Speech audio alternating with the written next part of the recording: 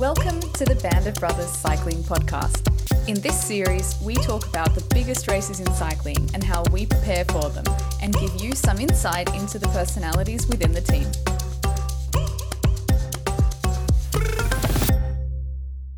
Hi everyone, and welcome to the fourth Giro-themed edition of the Band of Brothers podcast.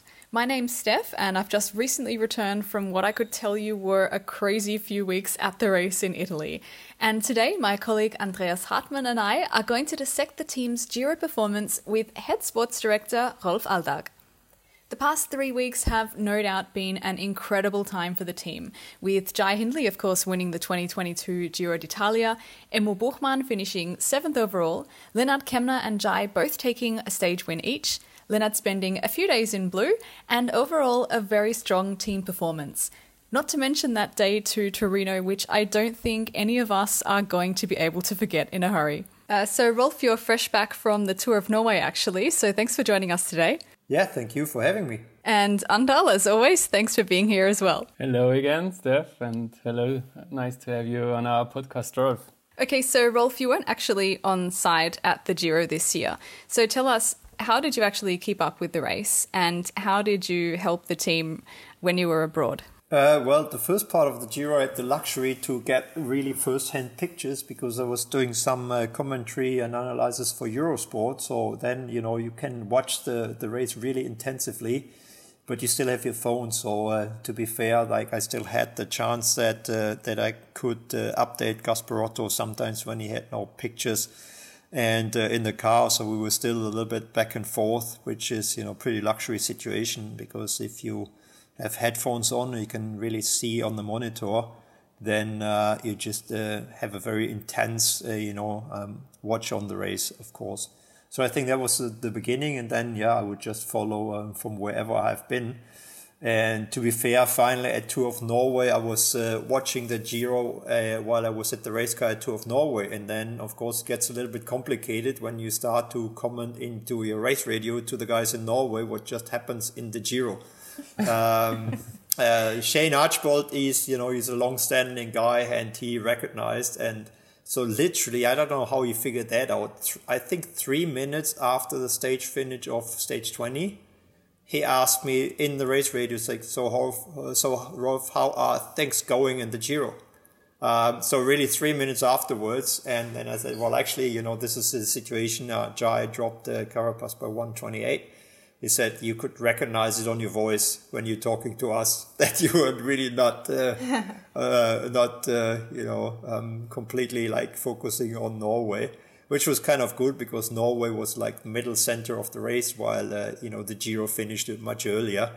So it was a way to combine. And then I had my midnight calls with Gaspar, literally especially in the last week on the daily basis, that we were exchanging ideas and, just discussing how everything goes.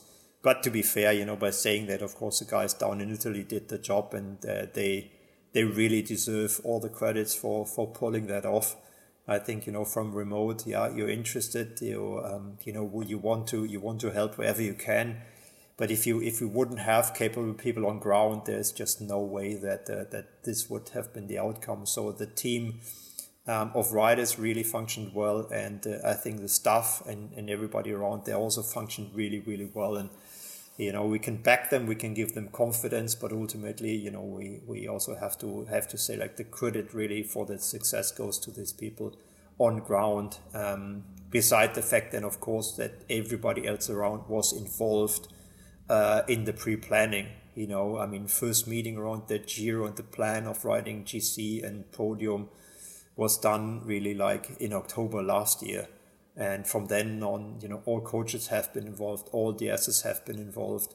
So, it's a long process, a long way. You just mentioned how you've discussed the Giro in October already. There was the idea of becoming more of a GC team, and at some point the decision was made to focus on the Giro in 22, as you just mentioned. Can you let us know how that process started and how decisions have been made?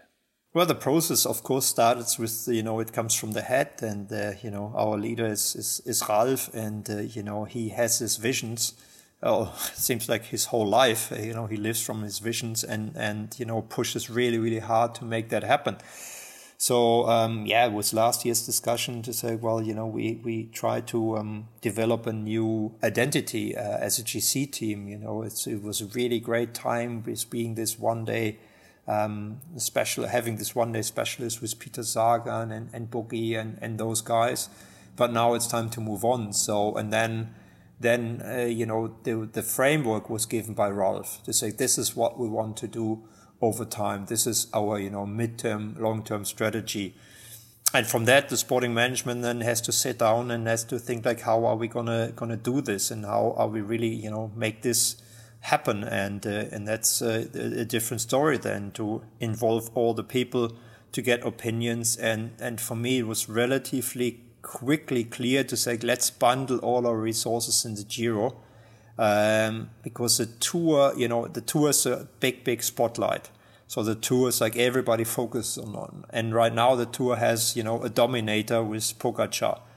So therefore it was kind of clear to say, well, let's go for the earlier Grand Tour, because it also carries us. If that goes right, it carries us, but it doesn't have the whole public pressure like the tour has. And that was the main idea then, that we'd say, okay, then, let's not compromise on GC. Let's not try to aim for stage wins in sprint stages. Let's fully focus and see that as a test event, if we're capable of being a GC team, because it needs a lot of passion. It needs a lot of calmness, as every day as a GC team, every day we don't crash, we don't lose time, and we are not really visible on television is a good day, because you save energy and you don't lose time, and you're still injury free and healthy. And it's a different approach than trying to chase every stage on 21 days. And so it needs some change in mindset. And I think obviously with that result, the team did do really good on that. So tell us, in addition to this change in mindset, what other more concrete changes did the team make to this year to go more in the direction of becoming a GC team? It's hard to tell for me, because I wasn't part of the team last year, so I don't know how it has been last year. So I'm only part of 2022. But we try to act as a GC team, and that means already with our technical partner specialized to do wind tunnel testing with Jai. To know that it's not just about tomorrow, to know it's about, mid and long term, where we need to improve. So I think, these kind of longer term planning than shotgun approaches, make a big difference. And, I would say we're not done. We can't lean back now and say, we won a Grand Tour in the first year out of, maybe a 3-year project. So all achieved, all done, lean back and celebrate. Because of course, this defending then, aiming, there's still the Tour de France out there, still the Volta out there. Aiming big also means you have to continue and have to stay sharp. The difference for me is it's really hard to say. What I can say is the willingness for changes at Team BORA hansgrohe from 2021 to 2022 was extremely high. So, coming in there, I never felt resistance. So but last year we did it this way. But 2 years we have done that way, and it was also successful. I think everybody was very open-minded. Everybody was very, pumped up about that idea, that plan. And so, here we are. Do you think the public and the media, and maybe also some other teams, underestimated us? 100% big time. And I think that was also where we benefited from, that's a nice word, where we benefit from at the end on the Turin stage. So that was probably the most, not controversial, but most discussed stage in the first part there, with Gaspar, to say, well, what do we really do? We know how technical it is. We know how difficult it is. But it might be really underestimated from a lot of people who did not do the recon. So Wilco was there on the bike.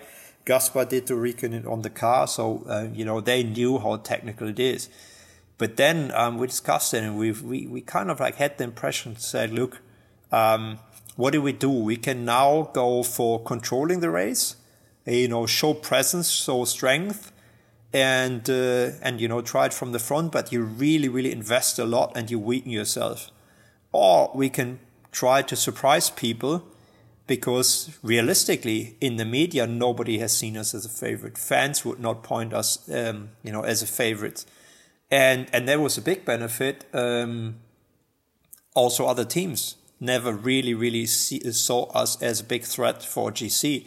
So that was, I think, that the whole point is like, let's try to surprise them. Let's try to really don't give them a big time frame to think about what is BORA doing now. Let's try to surprise them. Don't change the style of racing in the beginning.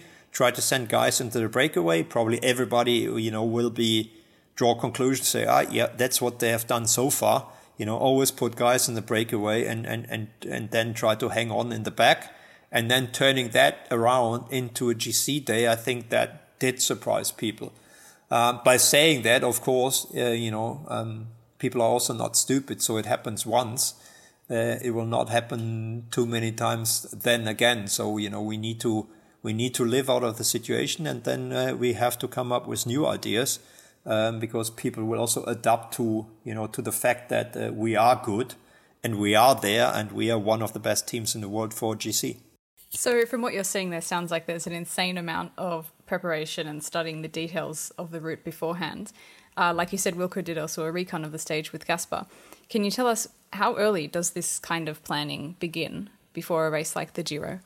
Well, really, everything began already with the season planning, because first of all, especially with the leaders, you need to have a buy-in from them into a project. So if they don't believe, forget about it. You will not win a Grand Tour if the riders don't believe in it. So it's a lot of groundwork, and mainly the direct relationships between the coaches and the riders and the dedicated DSs and the riders is key to that. So, bring that up and up again to say, okay, what is it like for Giro versus Tour de France in the individual cases, like for example on Amore. So, okay, we have the Giro, less time trial kilometers. Tour has a big amount of time trial kilometers. Tour has this super technical, tricky start with crosswind. Then we go on to cobbles. So Giro has a lot of climbing, which really, suits Amore. But then, if there's no buy-in from the rider, then you can basically forget about it. Then you have to come up with another plan. So I think the key thing there was we have it on our draw board to say, we want to take the Giro as a test event. And then, you get the buy-in from the rider. And I think on that, coaches talk to them on a daily basis. So it is important to always repeat it, to really have this focus on this event and try to get there. Are there ups and downs? Of course, big time. Remember, literally everyone was kind of sick or not perfectly on track getting into the Giro. So that also means on the way there, you have to make them believe that even if we have some setbacks, Wilco with crashes and lately a crash in Liège. Jai not even starting Liège, Bastogne-Liège with, high fever temperature. Amore was dropping out of Pays-Basque there. Being sick, had to delay his altitude camp, and so on and so on. So this daily relationship is super, super important. So that's, on the human side, this trust in the plan, belief in your people, and move from there. That's one side. And then, of course, on the technical side, this is really kind of where it really becomes groundwork to say, well, who has time? Who can see what? Who is close to, recon that stage? What events are we going to have close by?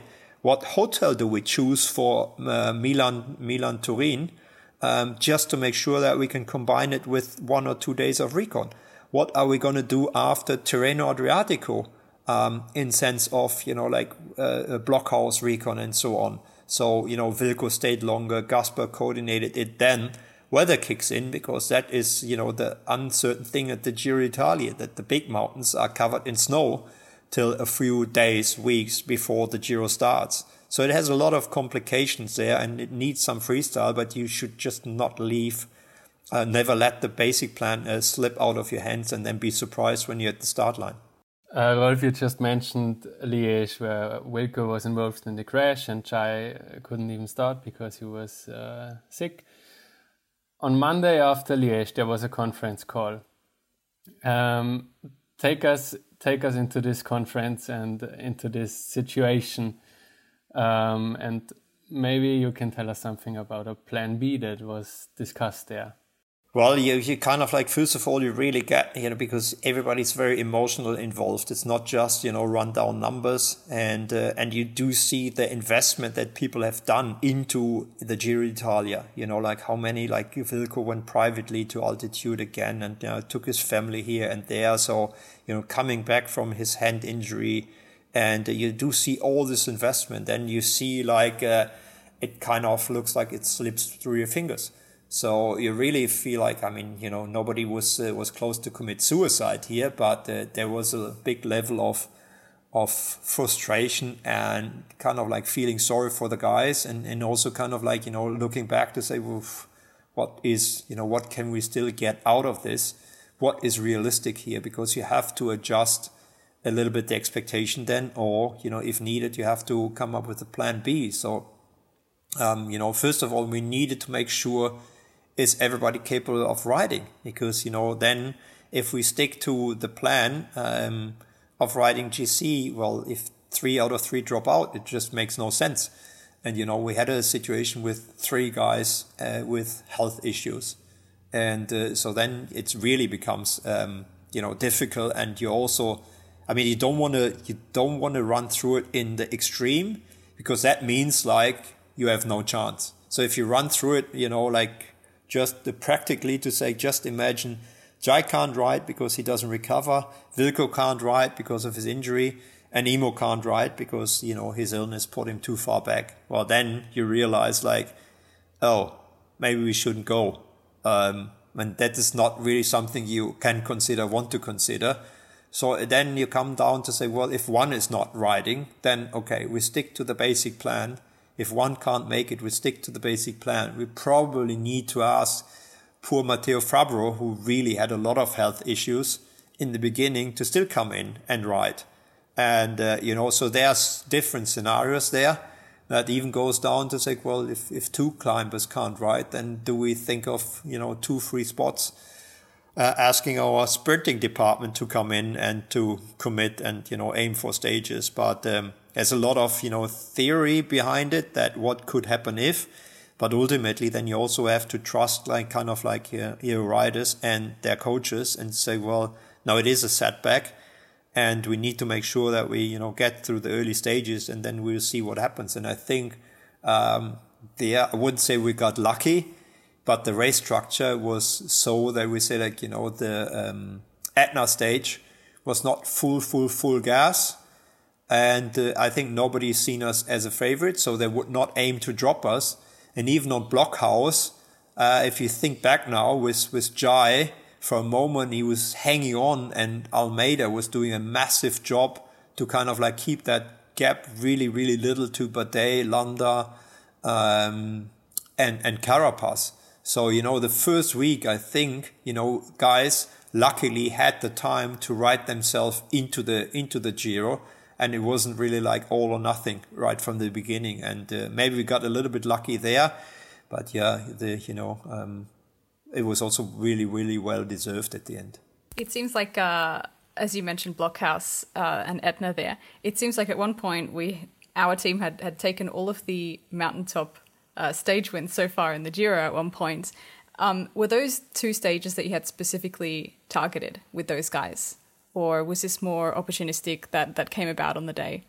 You need to be a little bit lucky there. And, with Lenny, it was clear that Lenny would get his freedom to do this kind of things. And then it's obvious that stage would suit him well. The first stage in Hungary, not really. And then the question is always like, okay, who's going to control the race now? Who has a jersey, who is leading, and are they capable of controlling the race? And then you figure out relatively quickly, no, at Etna that will not happen. So the jersey will change, and that is a moment that you have to, be open-minded and go for it. But it's just very difficult to pre-plan that in October. In October you make the rough outline and you have an idea. And I think the first meeting with the riders, with the Giro riders, was at training camp. Already sitting on there. But even then you cannot say like, okay, stage 4 is for Lenny, stage 9 is for Jai, stage whatever is for Wilco. It doesn't really work that way. So you have to be a little bit, working on a daily basis. But the Etna one was pretty obvious that the jersey would change, that a breakaway will very likely make it, not with a huge amount of time. Yeah, and the Blockhouse one was supposed to be the first GC test. So we already knew that we had to be up there. That's also clear. In general, were you surprised by how the race developed and also what the other teams did?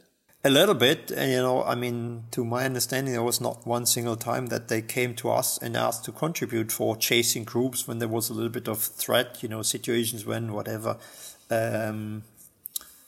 guys who would potentially be, a top 5 if they gain a lot of time. So I think they never really looked into it. And it's a little bit Ineos style of riding, that they ride like, okay, we do our thing, because we can control our thing and we don't rely on others. But of course it played big time in our cards, that's for sure. Especially they would not bother to have our guys in the breakaways. Because if you see how many times we were present in the front in the first group, and that was, one of the really, really key things, to have Lenny at stage 20 into the lead group there, and then waiting and then, doing this massive pull and cracking Carapaz. So that's a little bit, good for us that we did get that freedom during this Giro. So with all the planning that you mentioned, you've obviously got confidence in the guys that we sent to the race. But when came the point for you personally when you thought, like, okay, we definitely are in with a really big chance to win this?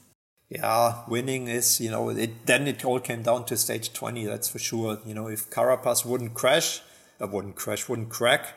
then it would be completely open on Sunday. So it was kind of like, if we want to secure it, then we have to try it on Saturday. But it's just super hard to predict. And then, for Sunday, of course you do. And that falls back then to the decision on Saturday. On Sunday, you do try to get a little bit of a picture. It's like, well, if we go into that time trial with 3 seconds, then what?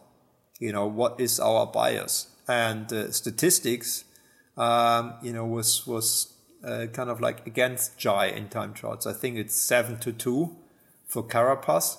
So you're like, okay. So, and then you try to figure out, so what needs to happen here to have a fair shot. And still,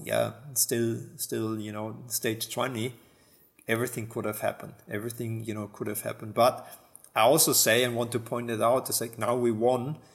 And, it was a massive effort from the team and from Jai. But I think if we would have finished podium, we should not be disappointed. We should be that humble to say, a podium in a Grand Tour, something that a team never achieved, would have been a great result as well. And I would not, kind of like, blaming the team, blaming Jai for anything if we could not have pulled that around and win it this year. That's super great. That's super cool. But we have to, realize how difficult it is, and things can go the other way around as well. Looking at now the podium, I have a lot of respect for Carapaz, how he was fighting, how he defended it, and how he took his defeat, because that shows that he still, also understands himself, and the team does it, how hard it is to be, second in the Giro d'Italia. So from that point of view, riding for the podium, and that was then relatively, when was that clear? When others really, like Bardet was out and, others started to crack. And to me, that was already kind of like, okay, worst case scenario, if Jai doesn't crash, if Jai doesn't get sick, we will be at the podium. And for me personally, that already took a lot of pressure from our shoulders. The big showdown on stage 20. You already told us how you followed the stage in the race car in Norway. Did you expect the stage to end like this? Well, I mean, like we had discussions before what to expect and what to not expect, and that climb has tradition. So Sylvester, especially, was kind of like pretty confident to say, look, you can lose 3 minutes on the last 1 kilometer if you're really standing still, and we will see. So it wasn't really like predicted what would happen, but the possibility was, I think, there, especially. Him kind of like let's wait and see. So I'm more fan of a plan to say wait and see. Let's have something in mind, and then I think that judgment on when to do what. From Gaspar to say, well, where do we need Lenny? When do we have him waiting, and what are we really aiming for here to have on Jai? Because it makes no sense to attack on Podoi. Just to be sure we gain 7 minutes on Carapaz, so we can change 5 times the bike in case of. So, it has to be something reasonable, has to be something that we believe is doable, and then you have to execute it. And that, later on we always look like super clever. That looked like it has been done to perfection then, the timing. So this 1 minute 28 is a perfect timing, because if you go at the bottom of the climb, you have a fair chance that you blow, and then if you blow, you might even lose time. So it all fell in place, and that was very nice to see. But obviously it can also turn out to be different, because after 3 weeks, it's just really difficult to select this is exactly what will happen. Seeing Carapaz and what a fighter he is, I think it's really just not easy to crack him. Definitely. And so looking at what we've achieved, this is obviously a milestone for the team, but how would you personally rate this one? I mean, even in terms of just generally in your career as a sports director as well, how do you see what we've achieved here? I think that needs time, to be honest, because it's not anything you just do. It's very special, and things need to fall in place, and as I said at the beginning, it's just this team effort. It's not Jai alone. It's not Gaspar or Jens as a sport director alone, or GP. It's not Jai's coach alone, Hendrik. It's this team effort that makes it so special, and I do think it does take time to have it sinking in. Yeah, for me personally. I was I was at Champs-Élysées twice with Bjarne Riis and Jan Ulrich winning the Tour de France as a teammate, and you will never forget that. It's a milestone in your life. But in team management, where you have on the other side much more influence and even more responsibility, I was never part of that. So the best was I was second in the Giro as performance director with Quickstep with Rigoberto Urán. But that was it then. So, never a victory in Grand Tours. So it is special, and it will remain the first, this one, and then the one that came probably unexpected to a lot of people, and we never really said we want to win this Giro. Remember, we always said we aim for the podium. So, basically overachieving, is super nice. But what it also means is for me personally, it's we just can't think we're perfect. And this is, always a little bit the danger if you get overconfident of but we won the Giro. Yeah, but why would we keep on changing structures, add resources, come up with new ideas? We won the Giro, so, we are the best. And this is, in general, the danger. While saying that, I don't really see that huge risk at BORA hansgrohe, because we have really motivated people who are just open for new ideas and changes. But in principle, it is kind of that you have to be careful to say, what do we do now? First of all, we think we are the greatest on the planet, and second of all, we already achieved everything that we wanted to achieve in a midterm timeline, which might be 3 years. So now, what do? Do we just pack up and say, yeah, that's it, won a Grand Tour? That's what we said we tried to do. So we already achieved. Now it is for us important to confirm this, which is not easy to confirm it. And then there's still 2 Grand Tours out there that we didn't win. So there is still new goals, but we have to go back to the drawing board and come up with a specific plan for, for what comes next. So Rolf, you mentioned the other 2 Grand Tours. We haven't won yet. Let's take a look on the Tour de France and on Jai's performance. Do you think he can become a future Tour de France contender?